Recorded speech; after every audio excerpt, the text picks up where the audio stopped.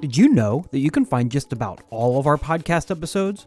We've done more than 60 now on our website. Just go to gangrythepodcast.com and you can listen to interviews with amazing writers and reporters like Pamela Koloff, Brooke Jarvis, David Gran, Tom Junot, and so many more. Just go to gangrythepodcast.com. That's GANGREY, thepodcast.com. Welcome to Gangry the Podcast. I'm Matt Tullis. So, you're probably wondering why episodes 2 and 3 are just now showing up in your RSS feed. Well, more than 2 years ago, I moved all of the episodes to SoundCloud. In the process, 2 of the files were corrupted. Those files contained these 2 episodes. Episode 2 featured Michael Mooney. We talked about his story, The Most Amazing Bowling Story Ever, which ran in D Magazine, and was ultimately anthologized in Best American Sports Writing. Episode 3 featured Pamela Koloff, and we talked about her Innocent Man 2-part series, which ran in Texas Monthly. She ultimately won a National Magazine Award for this story. Both of these episodes were recorded in January of 2013. For so long, I've been bothered by the fact that we were missing these 2 episodes. Mooney and Koloff offer so many insights into reporting and writing narrative journalism, insights that I thought had been lost forever. Just recently, though, I was looking through an old binder from my days at Ashland University and came across a CD labeled Gangry the Podcast. That CD ultimately had the first 7 episodes of the show burned on it, starting with our first, featuring Justin Heckert, through number 7, which was Brian Mockenhop. Well, now these episodes are back. I apologize for the sound quality on these early Gangry recordings. I was still trying to figure out what it meant to be a podcaster, and I really had no clue how to record and edit audio. But Mooney and Koloff have some amazing things to say on the craft that went into their remarkable stories. This also means now that every episode of Gangry the Podcast is available for free on our website. Go to www.gangrythepodcast.com and you can listen to anyone from Janet Reitman to Ben Montgomery, from Tom Junot to Eva Holland. You will learn so much.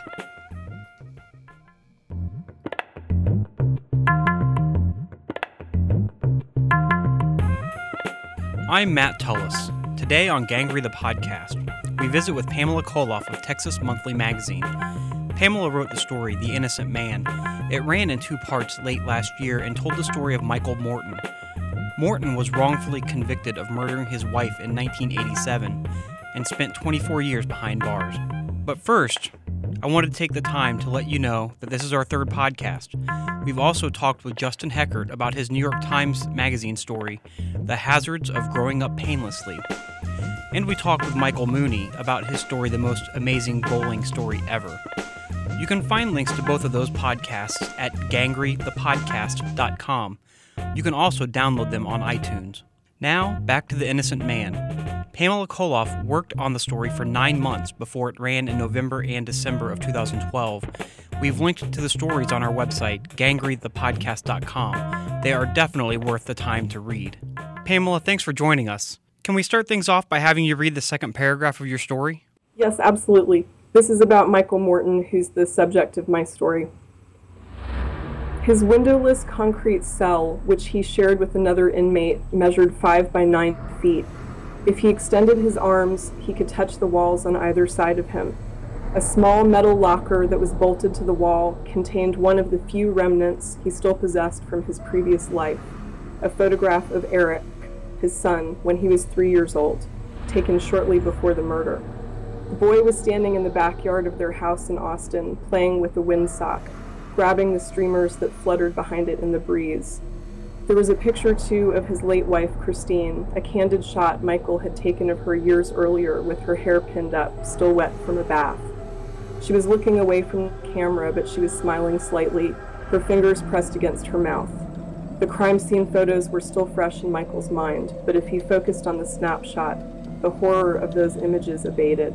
Christine with damp hair smiling. This was how he wanted to remember her. I just love that paragraph. I love the whole story. It's a really long story. Could you give us a brief synopsis of The Innocent Man? Yes, it is a very long story. It's, I think, almost 29,000 words.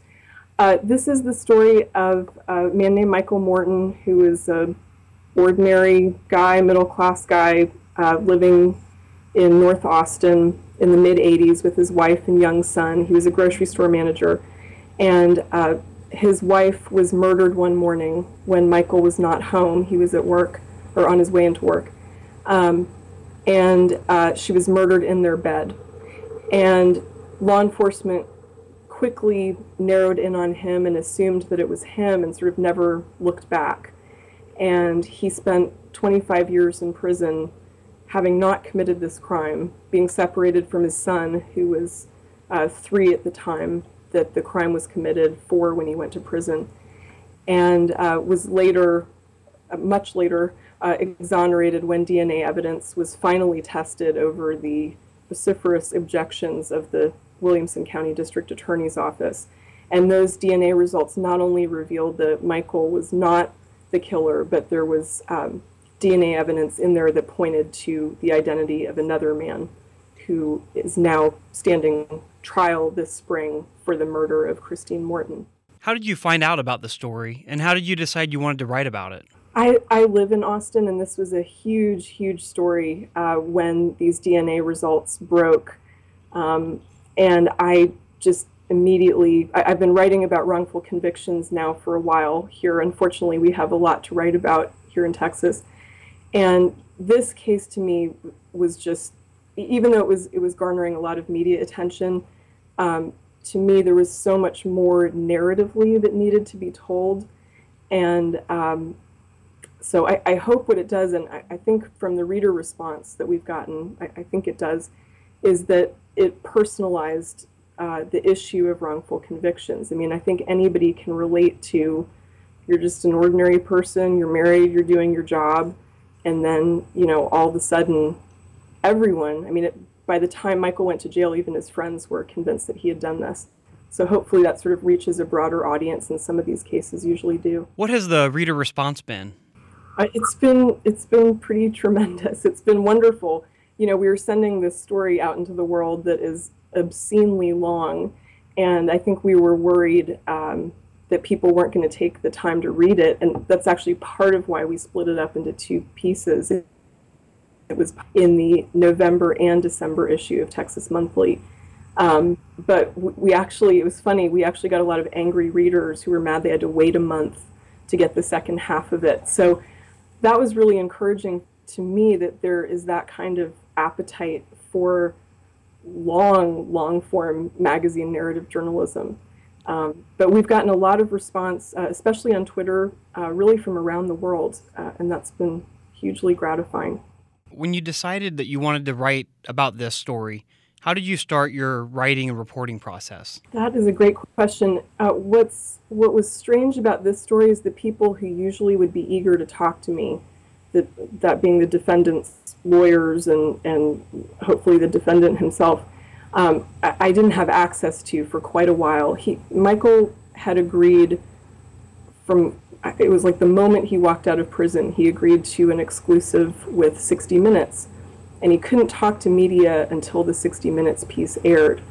Well, it took 6 months from when he got out of prison to when the 60 Minutes piece aired, and his attorneys wouldn't talk during that time either.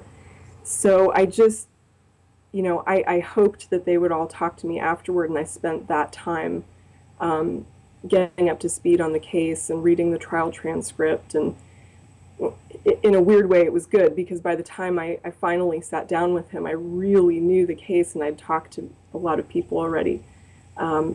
So it was really, the initial part of the story was very document-based. Was it hard to get people to talk to you? It was incredibly hard. And it's funny, I hope this does not come across in the story, but access was just a recurring problem in the writing of this story.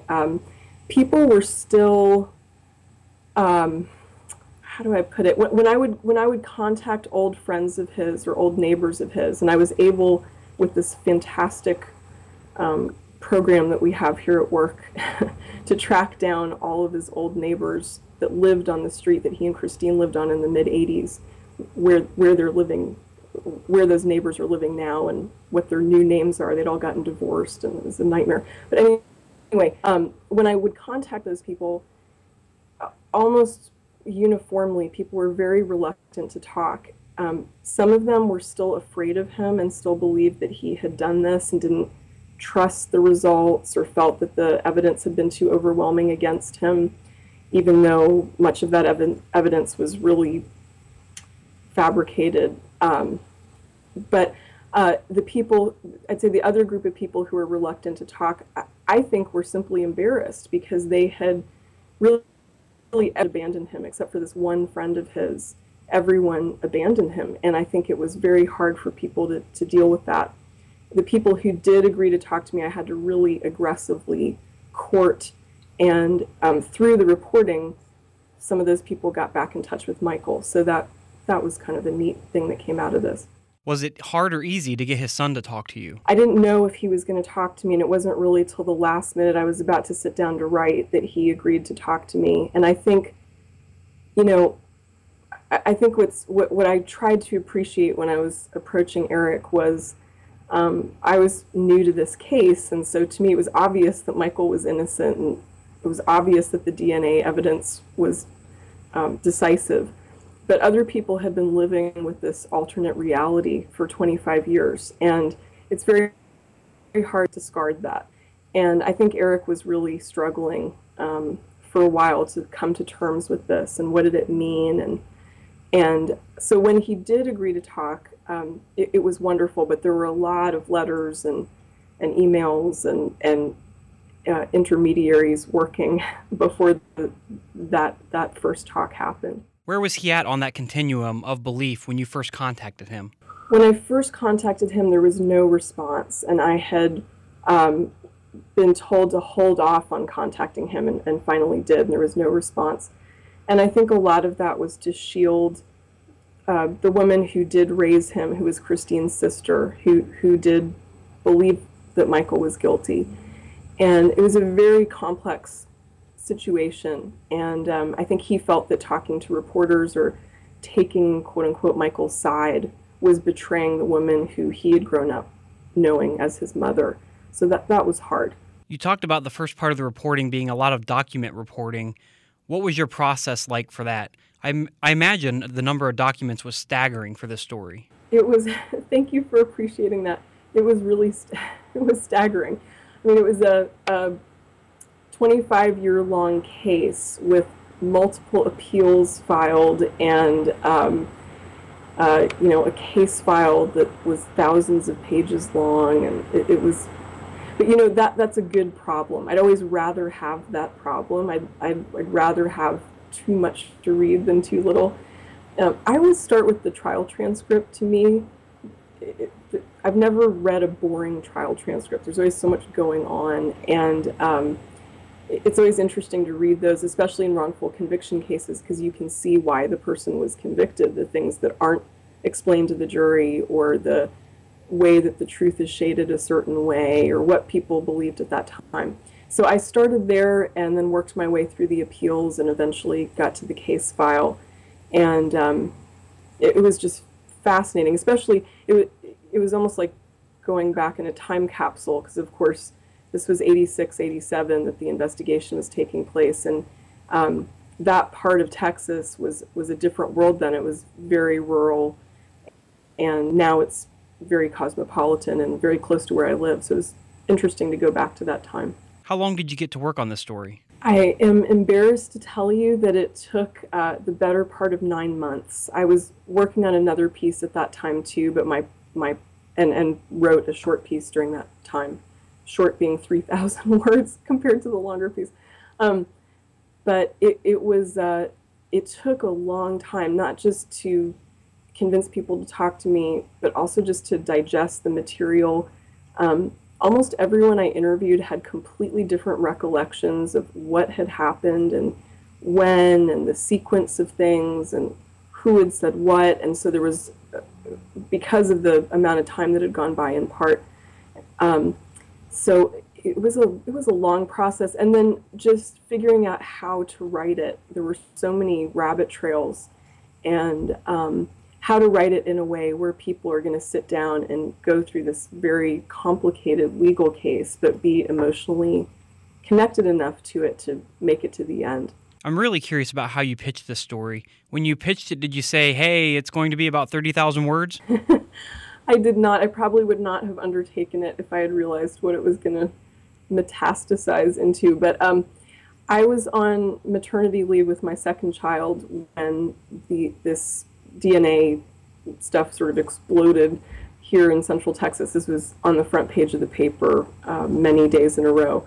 And I literally, I think for weeks, was sending my editor daily emails. Please don't give this story away while I'm gone. I'll be back really soon. And I think, I'm not sure that I ever explained what we had talked initially about, doing something smaller, like a profile of the district attorney who was in the middle of this, or a profile of Michael. And as soon as I read the trial transcript, I said, no, this is big. But I was thinking big, like I had written a 15,000 word story before, and I thought it was big like that.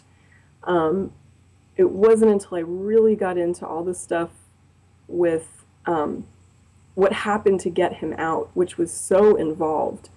And, I think what most people read in the papers is, okay, there's this DNA test and it's not him, and so he gets out. But in fact, it was just this incredibly long, complicated, but fascinating legal story.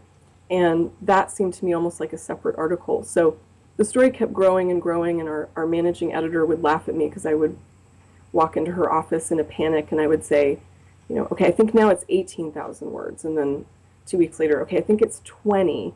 And then I remember at some point saying, I really don't know how long it is. And when we went to press on the first part, I was still writing the second part. Can we talk about the writing process for you here? What was that like? How did you take the sheer number of notes and documents and weave that into a coherent narrative? Thank you. That's a great question. I wish I had a really clear answer for you. I knew that it began and ended with Michael and Eric. And I knew between those bookends that it was roughly told in a chronological manner, with some exceptions, which I'll try to describe quickly. But so what I did was I just tried to group information together chronologically, and I usually dump everything I have into a Word document, interesting quotes, little snippets here and there from documents. This was so big that I kind of couldn't do that. So I had actually like physical folders of stuff that was printed out that I could arrange chronologically and reshuffle if I needed to. But trying to get basically from Michael and Eric separating to Michael and Eric reuniting was the goal. And then there were some deviations in there about when to reveal information. Like chronologically, in the case, the investigators knew within the first few weeks of Christine's murder that Eric had witnessed the murder, the son. But that didn't seem to me to be the right place to reveal it because Michael didn't know that.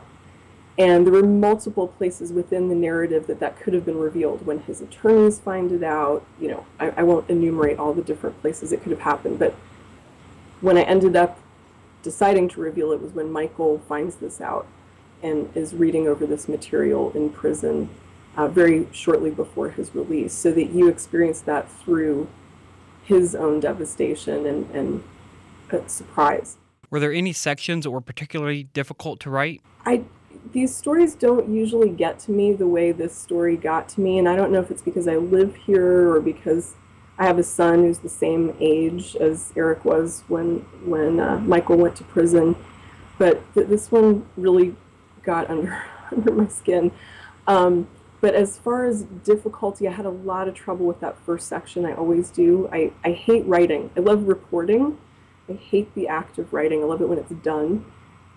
It was also challenging once we decided that the story was going to be split into figuring out how to end that first section. And my editor, who's the editor of the magazine, Jake Silverstein, who's a fabulous editor, said, well, we kind of need to have like a cliffhanger to get people through the month.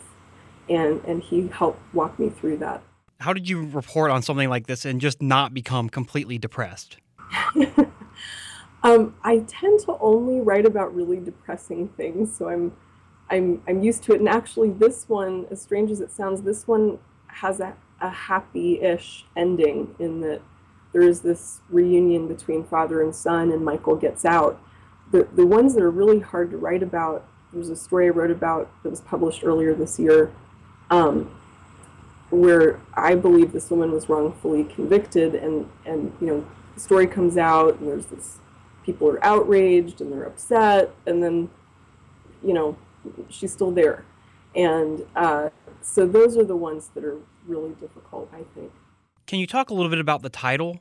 It's clearly meant to set a tone, and I think you read the story a bit differently than you would if the title had been a bit more vague. Were there any discussions on what that title would be for the story? That is such a great question, and it's funny, this that's so interesting, and here's why I say this. I think most people in Texas, most readers, as soon as we knew as soon as they sat down with this story and saw that it was about Michael Morton, would know, oh, it's that guy who got out of jail because of the DNA results.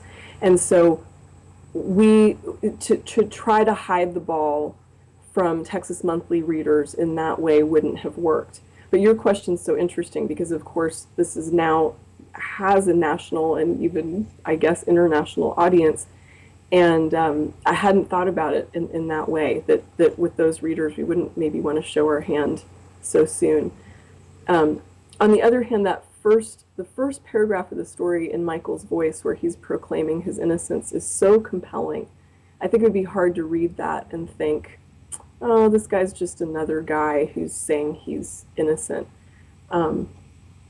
But anyway, my editor came up with that title. I didn't have any, I wasn't part of those discussions. How much time did you spend with Michael? A lot. We spent, I was so happy when that 60 Minutes piece aired. And also, it was a great piece, but I think what's wonderful about what we do is even with, 60 Minutes, which is about as good as it gets on TV, there's only so much you can do in whatever it is. I think it's 12 minutes or 14 minutes tops, as far as the depth of what is told. And so that was good to see. But I spent, we initially spent, I think it was 3 days straight talking, long days. And it was pretty emotional, actually. And then we stayed in touch and talked. We often emailed, actually, almost on a daily basis, sometimes several times a day, because I was going through so much material and things were contradictory that I had to ask him about a lot of things. Can you talk a little bit about the ending? It's just so powerful. When we talked about it over email, you said you knew it was going to be the ending from the moment you started the story. Can you talk about how you came across it and how you got to it? I knew it was the ending, not when I started the story, but when I started writing. The last thing I did before I started writing was I interviewed Eric, which I hadn't planned to do it that way. It had just taken that long to get him to agree to talk to me. And I think my emails were sounding increasingly desperate as my writing deadlines were starting to get closer. But when I went to interview him, I knew that his daughter was named Christine, and I thought that was really beautiful, and I definitely wanted to mention that at the end of the story, since that's a tribute to his mother, Christine, who he has no memory of, by the way. But there was just something about, and again, this may tie too much into what was going on in my own life, because I had a baby at that time too, but she's now a toddler, but when we talked, there was this sort of interruption in the middle of our interview when Christine woke up from her nap, and Eric's wife brought her into the living room, and there was just something about the, for lack of a better word, sort of her innocence to what had been going on in her family and all of the the sadness and tragedy of what had happened, and that there was sort of this new beginning. And I just was so moved by that, and I was so moved that Eric was now a parent and could finally understand what that was that his father had felt for him, even though they had been disconnected for so many years. And I also didn't want, I ended the story with Christine because the whole story is about Michael, and there's some about Eric, but I didn't want the victim of the crime to be forgotten either, and that we can sort of end remembering her seemed to me the right way to do it. Are you going to be following any other turns in this case, like the current trial that's going to be going on? Yes, the story keeps going on and on. So in February, there's a very unusual legal proceeding called the Court of Inquiry that's taking place in Georgetown, where Michael's murder trial happened. And at that proceeding, the then district attorney, now sitting judge, who tried this case, the easiest way to explain it is that he'll be effectively put on trial to see if he broke the law, whether he withheld evidence from the defense, and whether criminal charges should be brought against him. And then in March, the man whose DNA was found on this bloody bandana that contained Christine's blood, his name is Mark Allen Norwood. He will stand trial for murder on March 18th. So I'll be writing about both of those for our website, and I'll probably be writing about the Norwood trial for the magazine as well. We've been talking with Pamela Koloff, who wrote the story The Innocent Man. It ran in the November and December 2012 issues of Texas Monthly magazine. We've linked to both parts on gangrythepodcast.com. Pamela, thanks so much for visiting. Thank you so much. I love what you guys do, and I'm hugely honored.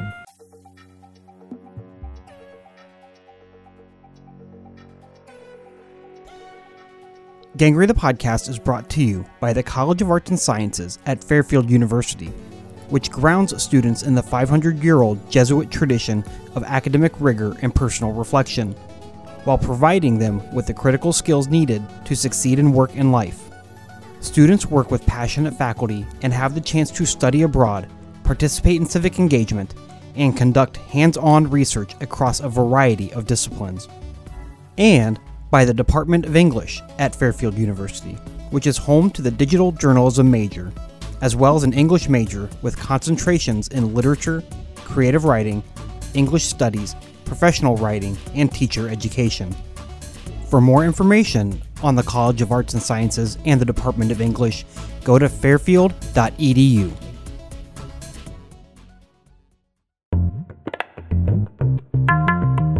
Stay up to date with the podcast by following us on Twitter. That's at Gangry Podcast. Gangry is spelled Gangrey. You can also like the podcast on Facebook. You can subscribe to Gangry the Podcast on iTunes, SoundCloud, or any Google Play app. Just search Gangry, that's Gangry Podcast. This episode of Gangry the Podcast was recorded in the studios of WRDL and in Donnarumma Studios at Fairfield University. It's made possible by the College of Arts and Sciences and the Department of English at Fairfield U. Music in this episode was produced by Noah Heyman. This episode was hosted by yours truly. It was produced by Steve Cease, Glenn Battishill, and myself. I'm Matt Tullis. Thanks for listening.